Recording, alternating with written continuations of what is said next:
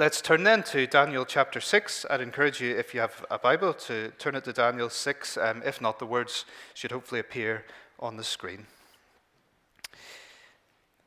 This is God's word. It pleased Darius, that's the new king, if you remember from the end of last week. It pleased Darius to appoint 120 satraps to rule throughout the kingdom, with 3 chief ministers over them, one of whom was Daniel. The satraps were made accountable to them so that the king might not suffer loss. Now Daniel so distinguished himself among the chief ministers and the satraps by his exceptional qualities that the king planned to set him over the whole kingdom. At this, the chief ministers and the satraps tried to find grounds for charges against Daniel in his conduct of government affairs, but they were unable to do so. They could find no corruption in him because he was trustworthy and neither corrupt nor negligent. Finally, these men said, "We will never find any basis for charges against this man Daniel, unless it has something to do with the law of his God." So these chief ministers and satraps went as a group to the king and said, "May King Darius live forever. The royal ministers, prefects, satraps, advisors, and governors have all agreed that the king should issue an edict and enforce the decree that anyone who prays to any god or human being during the next 30 days, except to you, your majesty, shall be thrown into the lion's den. Now, your majesty, issue the decree and put it in writing so that it cannot be altered, in accordance with the law of the Medes and Persians, which cannot be repealed." So King Darius put the decree in writing. Now when Daniel learned that the decree had been published, he went home to his upstairs room where the windows opened towards Jerusalem. 3 times a day he got down on his knees and prayed, giving thanks to his God, just as he had done before. Then these men went as a group and found Daniel praying and asking God for help. So they went to the king and spoke to him about his royal decree. "Did you not publish a decree that during the next 30 days, anyone who prays to any god or human being except to you, your majesty, would be thrown into the lion's den?" The king answered, "The decree stands in accordance with the law of the Medes and Persians, which cannot be repealed." Then they said to the king, "Daniel, who is one of the exiles from Judah, pays no attention to you, your majesty, or to the decree in writing. He still prays 3 times a day." When the king heard this, he was greatly distressed, and he was determined to rescue Daniel and made every effort until sunset to save him. Then the men went as a group to King Darius and said to him, "Remember, your majesty, that according to the law of the Medes and Persians, no decree or edict that the king issues can be changed." So the king gave the order, and they brought Daniel and threw him into the lion's den. The king said to Daniel, "May your God, whom you serve continually, rescue you." A stone was brought and placed over the mouth of the den, and the king sealed it with his own signet ring and with the rings of his nobles, so that Daniel's situation might not be changed. Then the king returned to his palace and spent the night without eating and without any entertainment being brought to him, and he could not sleep. At the first light of dawn, the king got up and hurried to the lion's den. When he came near the den, he called to Daniel in an anguished voice, "Daniel, servant of the living God, has your God, whom you serve continually, been able to rescue you from the lions?" Daniel answered, "May the king live forever. My God sent his angel, and he shut the mouths of the lions. They have not hurt me, because I was found innocent in his sight. Nor have I ever done any wrong before you, your majesty." The king was overjoyed and gave orders to lift Daniel out of the den. And when Daniel was lifted from the den, no wound was found on him, because he had trusted in his God. At the king's command, the men who had falsely accused Daniel were brought in and thrown into the lion's den, along with their wives and children. And before they reached the floor of the den, the lions overpowered them and crushed all their bones. Then King Darius wrote to all the nations and peoples of every language in all the earth, "May you prosper greatly. I issue a decree that in every part of my kingdom, people must fear and reverence the God of Daniel. For he is the living God, and he endures forever. His kingdom will not be destroyed. His dominion will never end. He rescues and he saves. He performs signs and wonders in the heavens and on the earth. He has rescued Daniel from the power of the lions." So Daniel prospered during the reign of Darius and the reign of Cyrus the Persian. Amen. Do you want to know something? I'm getting too old for this. You know, you might only have met me a few weeks ago, but a lot of time passed through the chapters that you've read. Back at the start, I was just a teenager, just a boy, really, forced to go along to the King's University of Babylon to be indoctrinated by their strange ways and beliefs. Now, and if you want, you can go away and look through your history books if you really want and add up all the years of the kings that have been in the time since. You can do the maths. Now, I'm in my 80s. People don't think of the old codger thrown into the lion's den when they think of this story. Now, a lot has changed since those early days. Kings have come and gone. If you'd been here a few years ago, I would have had to call myself Belteshazzar because that's what the Babylonians called me. But now the Persians are in charge. I don't have to use that name anymore. I can be Daniel again. I've lived through very, very strange days. But actually, I think that means it's that I'm here today because you're the COVID generation. You know something of what I've gone through, actually.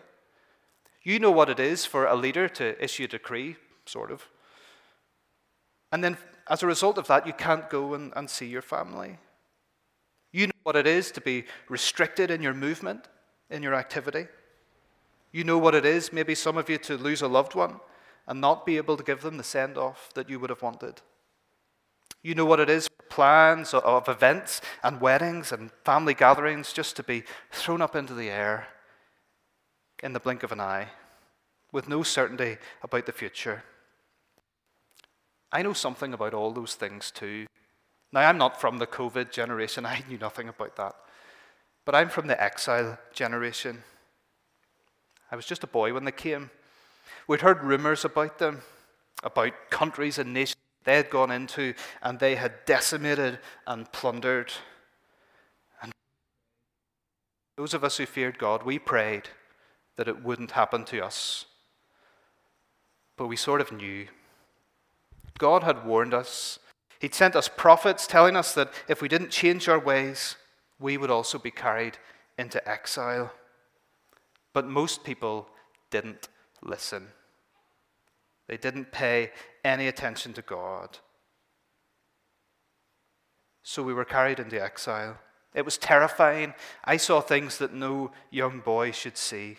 Men, women, children killed before my eyes. It was gruesome. And those of us that were left, we were captured and carried off to Babylon. It seemed like life just changed, just like that. Life was different. Routine was different. Everything was different. I think you all know something about that. And one of the worst things on top of all that is that as God's people, we weren't able to gather together to worship together. We weren't able to go up to the temple and worship God. Now, you could do something at home, and I'm not saying anything against that, but it wasn't quite the same, was it? But now we can worship together. Well, sort of. Did you see what Darius said at the end of what you read a few moments ago? King Darius wrote to all the nations and peoples of every language in the earth, "May you prosper greatly. I issue a decree that in every part of my kingdom, people must fear and reverence the God of Daniel." It's good, isn't it, to be back together, worshiping? But it's not quite the same. We're not quite back in the temple. We can't really worship and have that temple community that we would once have had. You guys, you're here, but you can't sit together. You can't really share together in the community that you once did. It's so much better than it was a few months ago, but it's still hard. I think we understand one another, don't we? We have the same problems, even though we come from very different places. And I think at the root of our problems is this. As God's people, we live in a strange world. We live in a world that isn't really our home. We long for something better. But for now, we live in this world where we're surrounded by people who don't know God. I faced that my whole life. I faced it right back at the start of exile when they wanted me to eat pork from the king's table, and I knew I shouldn't do it. And then when I graduated from their university, even though they knew that I had a God-given gift to interpret dreams, well, they didn't take me in with them to see Nebuchadnezzar when he'd had that dream about the statue. And it was only by the grace of God that when I spoke up when I was being taken off to be executed, that the king allowed me to interpret the dream. They called me the Jewish exile, never a Babylonian. I was never one of them in their eyes. I've always faced opposition. After I interpreted Nebuchadnezzar's vision of the tree, Belshazzar came to the throne, and he didn't want anything to do with me or my God. Did you notice in what you read last week that after they'd all tried to interpret the writing on the wall, then the Queen Mother sent for me? Because I wasn't there. I was sidelined because of my faith. Maybe you know the feeling. Well, if I'd forgotten the feeling, let me tell you, I've just been reminded of it. Darius came to the throne. You might remember reading that last week. After the writing on the wall, the downfall of Belshazzar. And things were looking good for me again. You know, he did things a bit differently. Babylon was so big and so powerful that there were 120 satraps ruling over the kingdom. Maybe they're a bit like your MPs, although to be fair, they probably had a bit more power because they could issue their own laws. And then over them, he set 3 chief ministers, maybe your prime minister, chancellor, and home secretary, I don't know.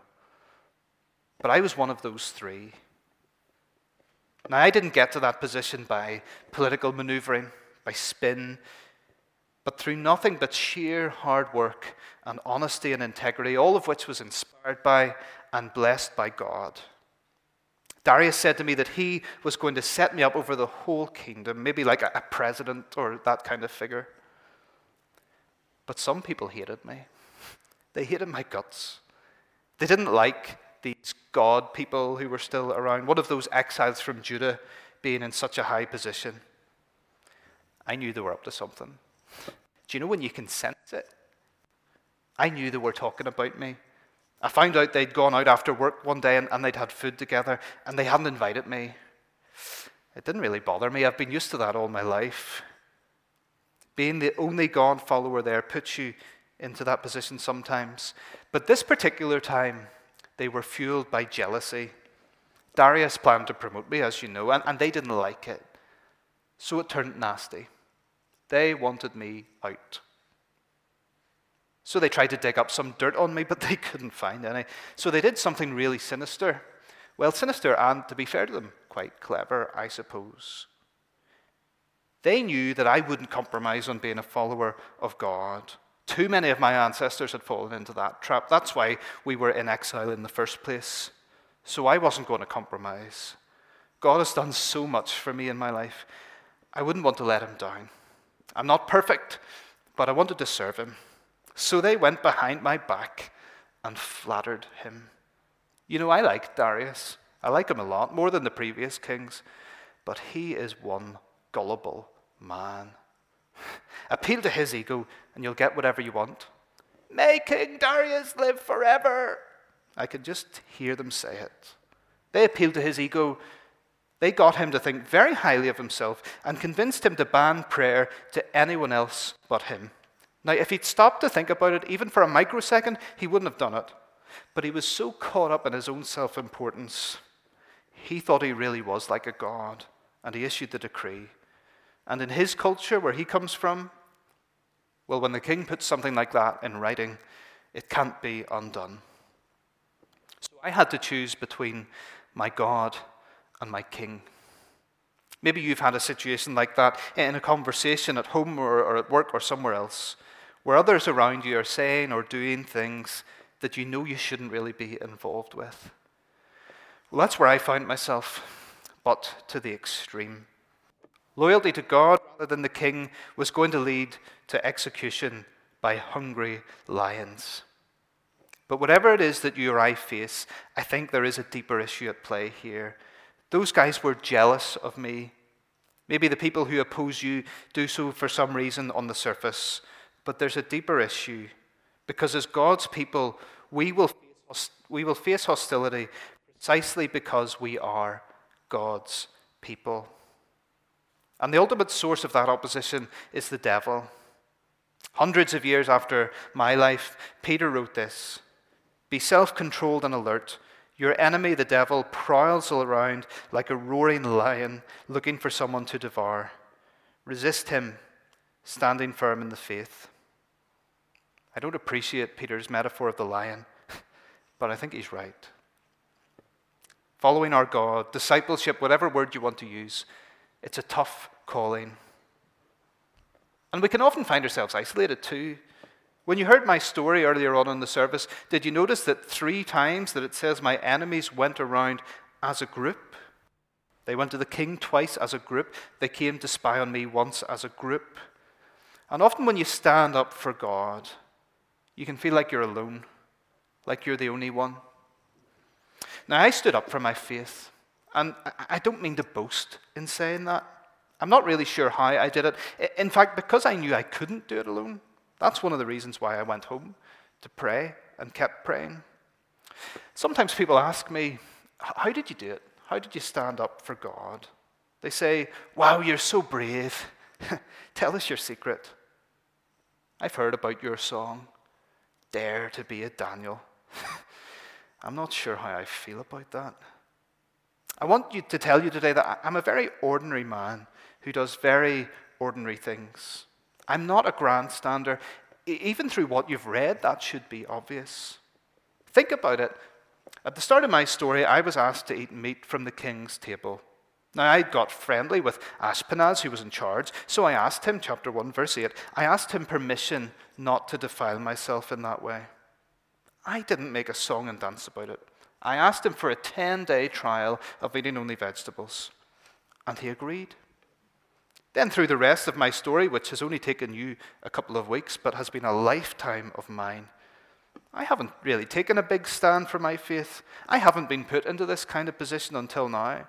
I've interpreted a few dreams and visions, and I'm glad to use my God-given ability to do that. My 3 friends, who you know well, they were tested in this way when Nebuchadnezzar had the big furnace. But that had nothing to do with me. I've just been an ordinary Israelite serving in the government. And even in this case, when my colleagues went to the king and got this decree written, I didn't make a song and dance about it. Maybe I should have challenged the king to his face. But I decided to do this instead. I'd just keep going on the same way as before. I didn't go in and argue with the king because I don't actually have a death wish. But at the same time, I wasn't going to hide the love I have for God. When I went upstairs to my room to pray, I gave thanks. I didn't close the window. I didn't close the window shutters. I obey the law of the Lord, not the law of Darius. But I didn't do anything exceptional. I want you to know that. How did I stand up for my faith? Well, it's been a long haul of doing very ordinary things, I think. Now, I pray every day 3 times. And again, I don't say that to boast. I'm not saying that I'm an expert at prayer by anyone's standards. But if I find if I don't do it in that kind of regimented way, then I won't do it at all. So that works for me. Some people are much more relaxed about it and still pray plenty. Good for them. We should all work out what works for us because prayer is so important. Now, I turn towards Jerusalem to pray. I find it helped me to focus and help lift my heart and my mind to worship God, to thank Him for His faithfulness in the past, to pray for restoration of that place in the future. But of course you can face whatever way you want. I get down on my knees 3 times a day to pray. It's my habit.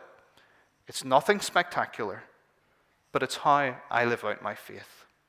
It's a quiet but consistent way that I've witnessed to God throughout my whole life in Babylon. And when things got tough, I simply carried on doing what I had always done. My mind and my heart remained in Jerusalem, but I've witnessed to God throughout my life in Babylon. If you're thinking to yourself, well, how on earth am I meant to stand up for my faith? What if I'm faced with something like this when my faith is really tested? What do I have to do in those moments? Can I prepare for a moment like that? Well, I think the answer is yes, you can. And the way you do it isn't dramatic. It's nothing special that only really spiritual people can do. It's the simple stuff. It's prayer, not just in the tough times, though that's important, but consistent, quiet, undramatic prayer. And anyone can pray. You know, some of my friends would say to me, well, Daniel, I find it hard to pray. Well, I just say, put your fingers in your ears and keep talking. Stop listening to what you're saying. Stop judging yourself for not praying well enough and just get on with it. Just get going. Most people find that when they do that, it comes more easily than they thought. If you can get a friend to pray with you, even better. Reading the scriptures is the same too. Sometimes it's hard. But that slow, steady reading builds you up over time. It was through the scriptures that I knew not to eat the pork when I was a lad. And it was the command, you shall worship the Lord your God and serve him only. Well, that's what sealed it with King Darius this time. You want to call me a hero of the faith? I don't know about that. Anything I did, it was in the strength of the Lord. But the way I did it, if you want to know how, simple, ordinary things. Hero of the faith? No, I think I'm more of a steady Eddie. Slow and steady wins the race. If you want to pray more or read the Bible more, remember that. Slow and steady, and God will build you up over time. You won't know everything the Bible has to teach by tomorrow, and that's okay. But we know that God rules. We know that ultimately, whatever happens in this life, he rules. He will save us in the end, no matter what happens in between. So it's our job to live consistently in that knowledge, to be consistent in our love and service of him in the light of his rule. Simple things, but we need to keep doing them. Even Darius recognized this when he had me thrown to the lions. He said, may your God, whom you serve continually, save you. He said something similar when he was asking me if God had saved me the next morning. We do the simple things, but we persevere in them. We do them continually. We live consistently in the light of God's rule. Now, my actions were obviously a breach of the decree issued by the king. And my enemies, well, they knew where to find me because I didn't make a secret of it. I knew they might do that, but I knew it was important to stand firm, to continue praying rather than to give in. So they reported me to the king. Surprise, surprise. It was at this point that Darius realized his mistake.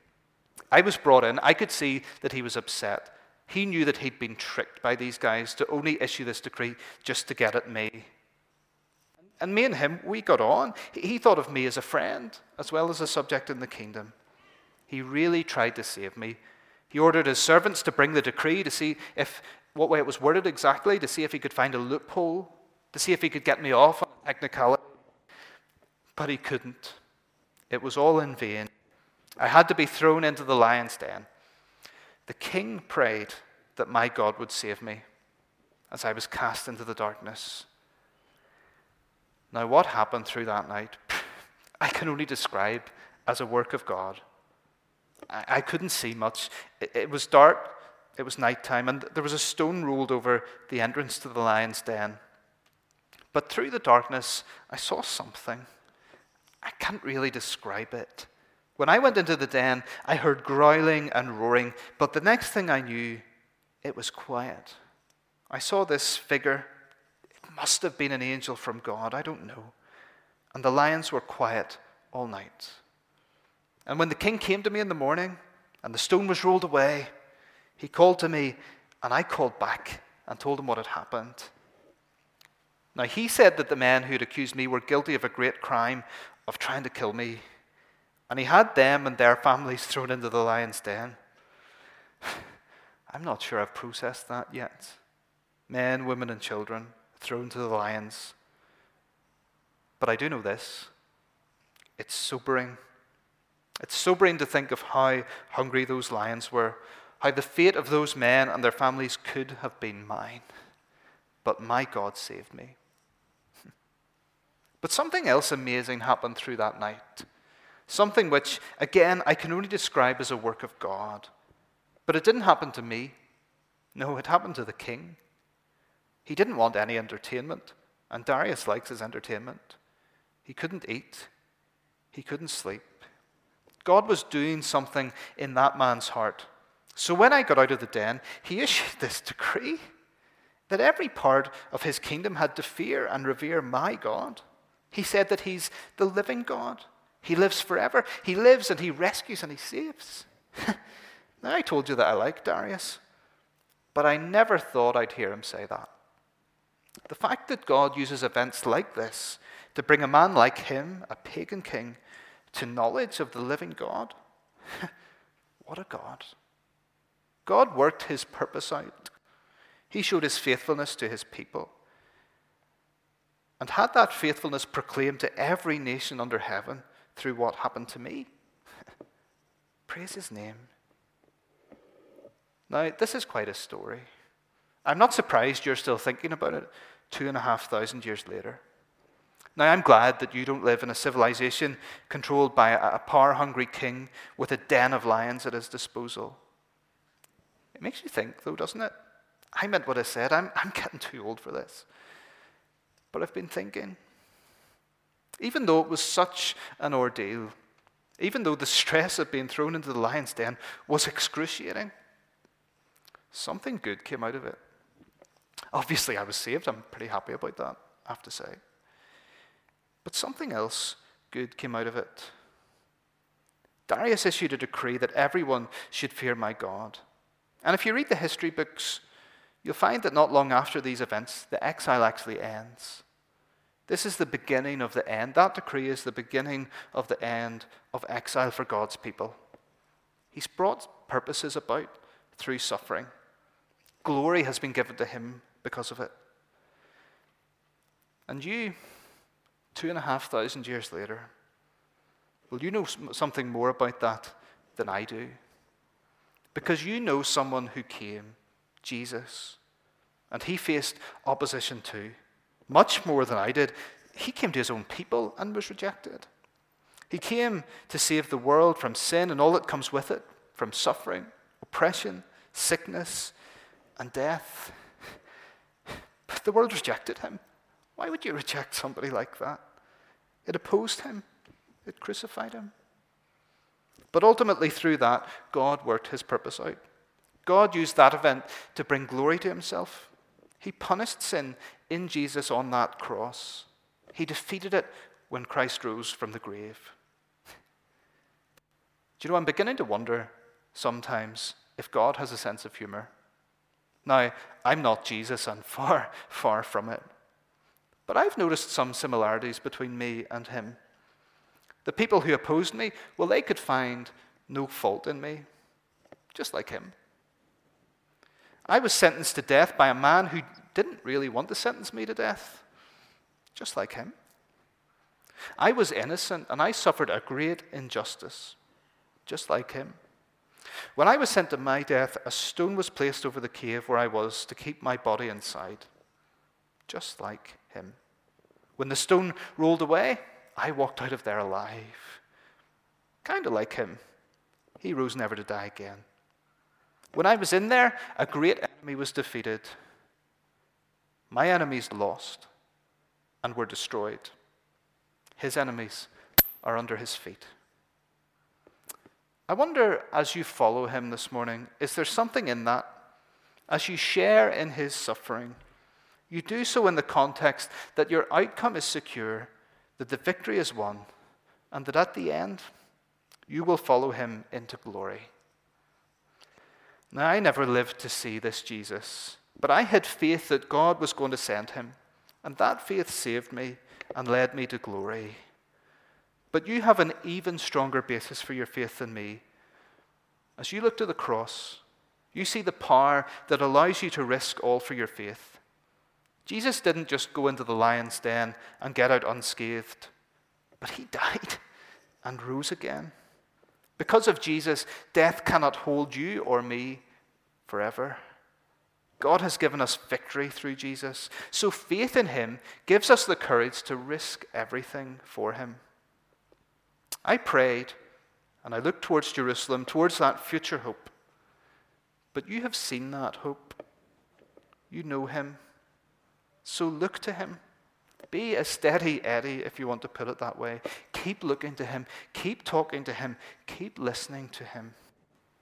The secret of standing up for your faith: live consistently in the light of the victory he has won in Jesus Christ. Let's pray together.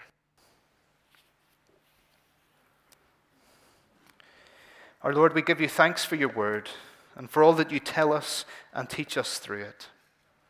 Thank you that even when circumstances look like they are stacked against us, you are in control.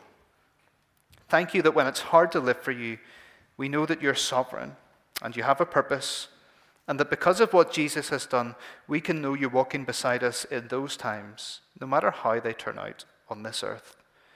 And we know that ultimately those things allow us to follow in his footsteps and lead us into the glory that we will share with him one day. And Father, we pray that you would help us as your people to spread the good news of what he has done to our friends, to our neighbors, to our work colleagues, and whoever you would place in our lives. Help us to see the purpose in the opposition that we sometimes face in living for you.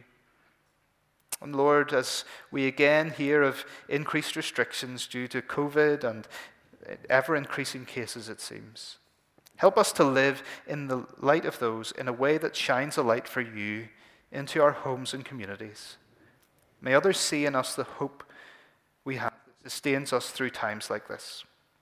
Lord, would you be pleased to take and use whatever we have to offer you for your purposes and your glory. In Jesus' name, amen.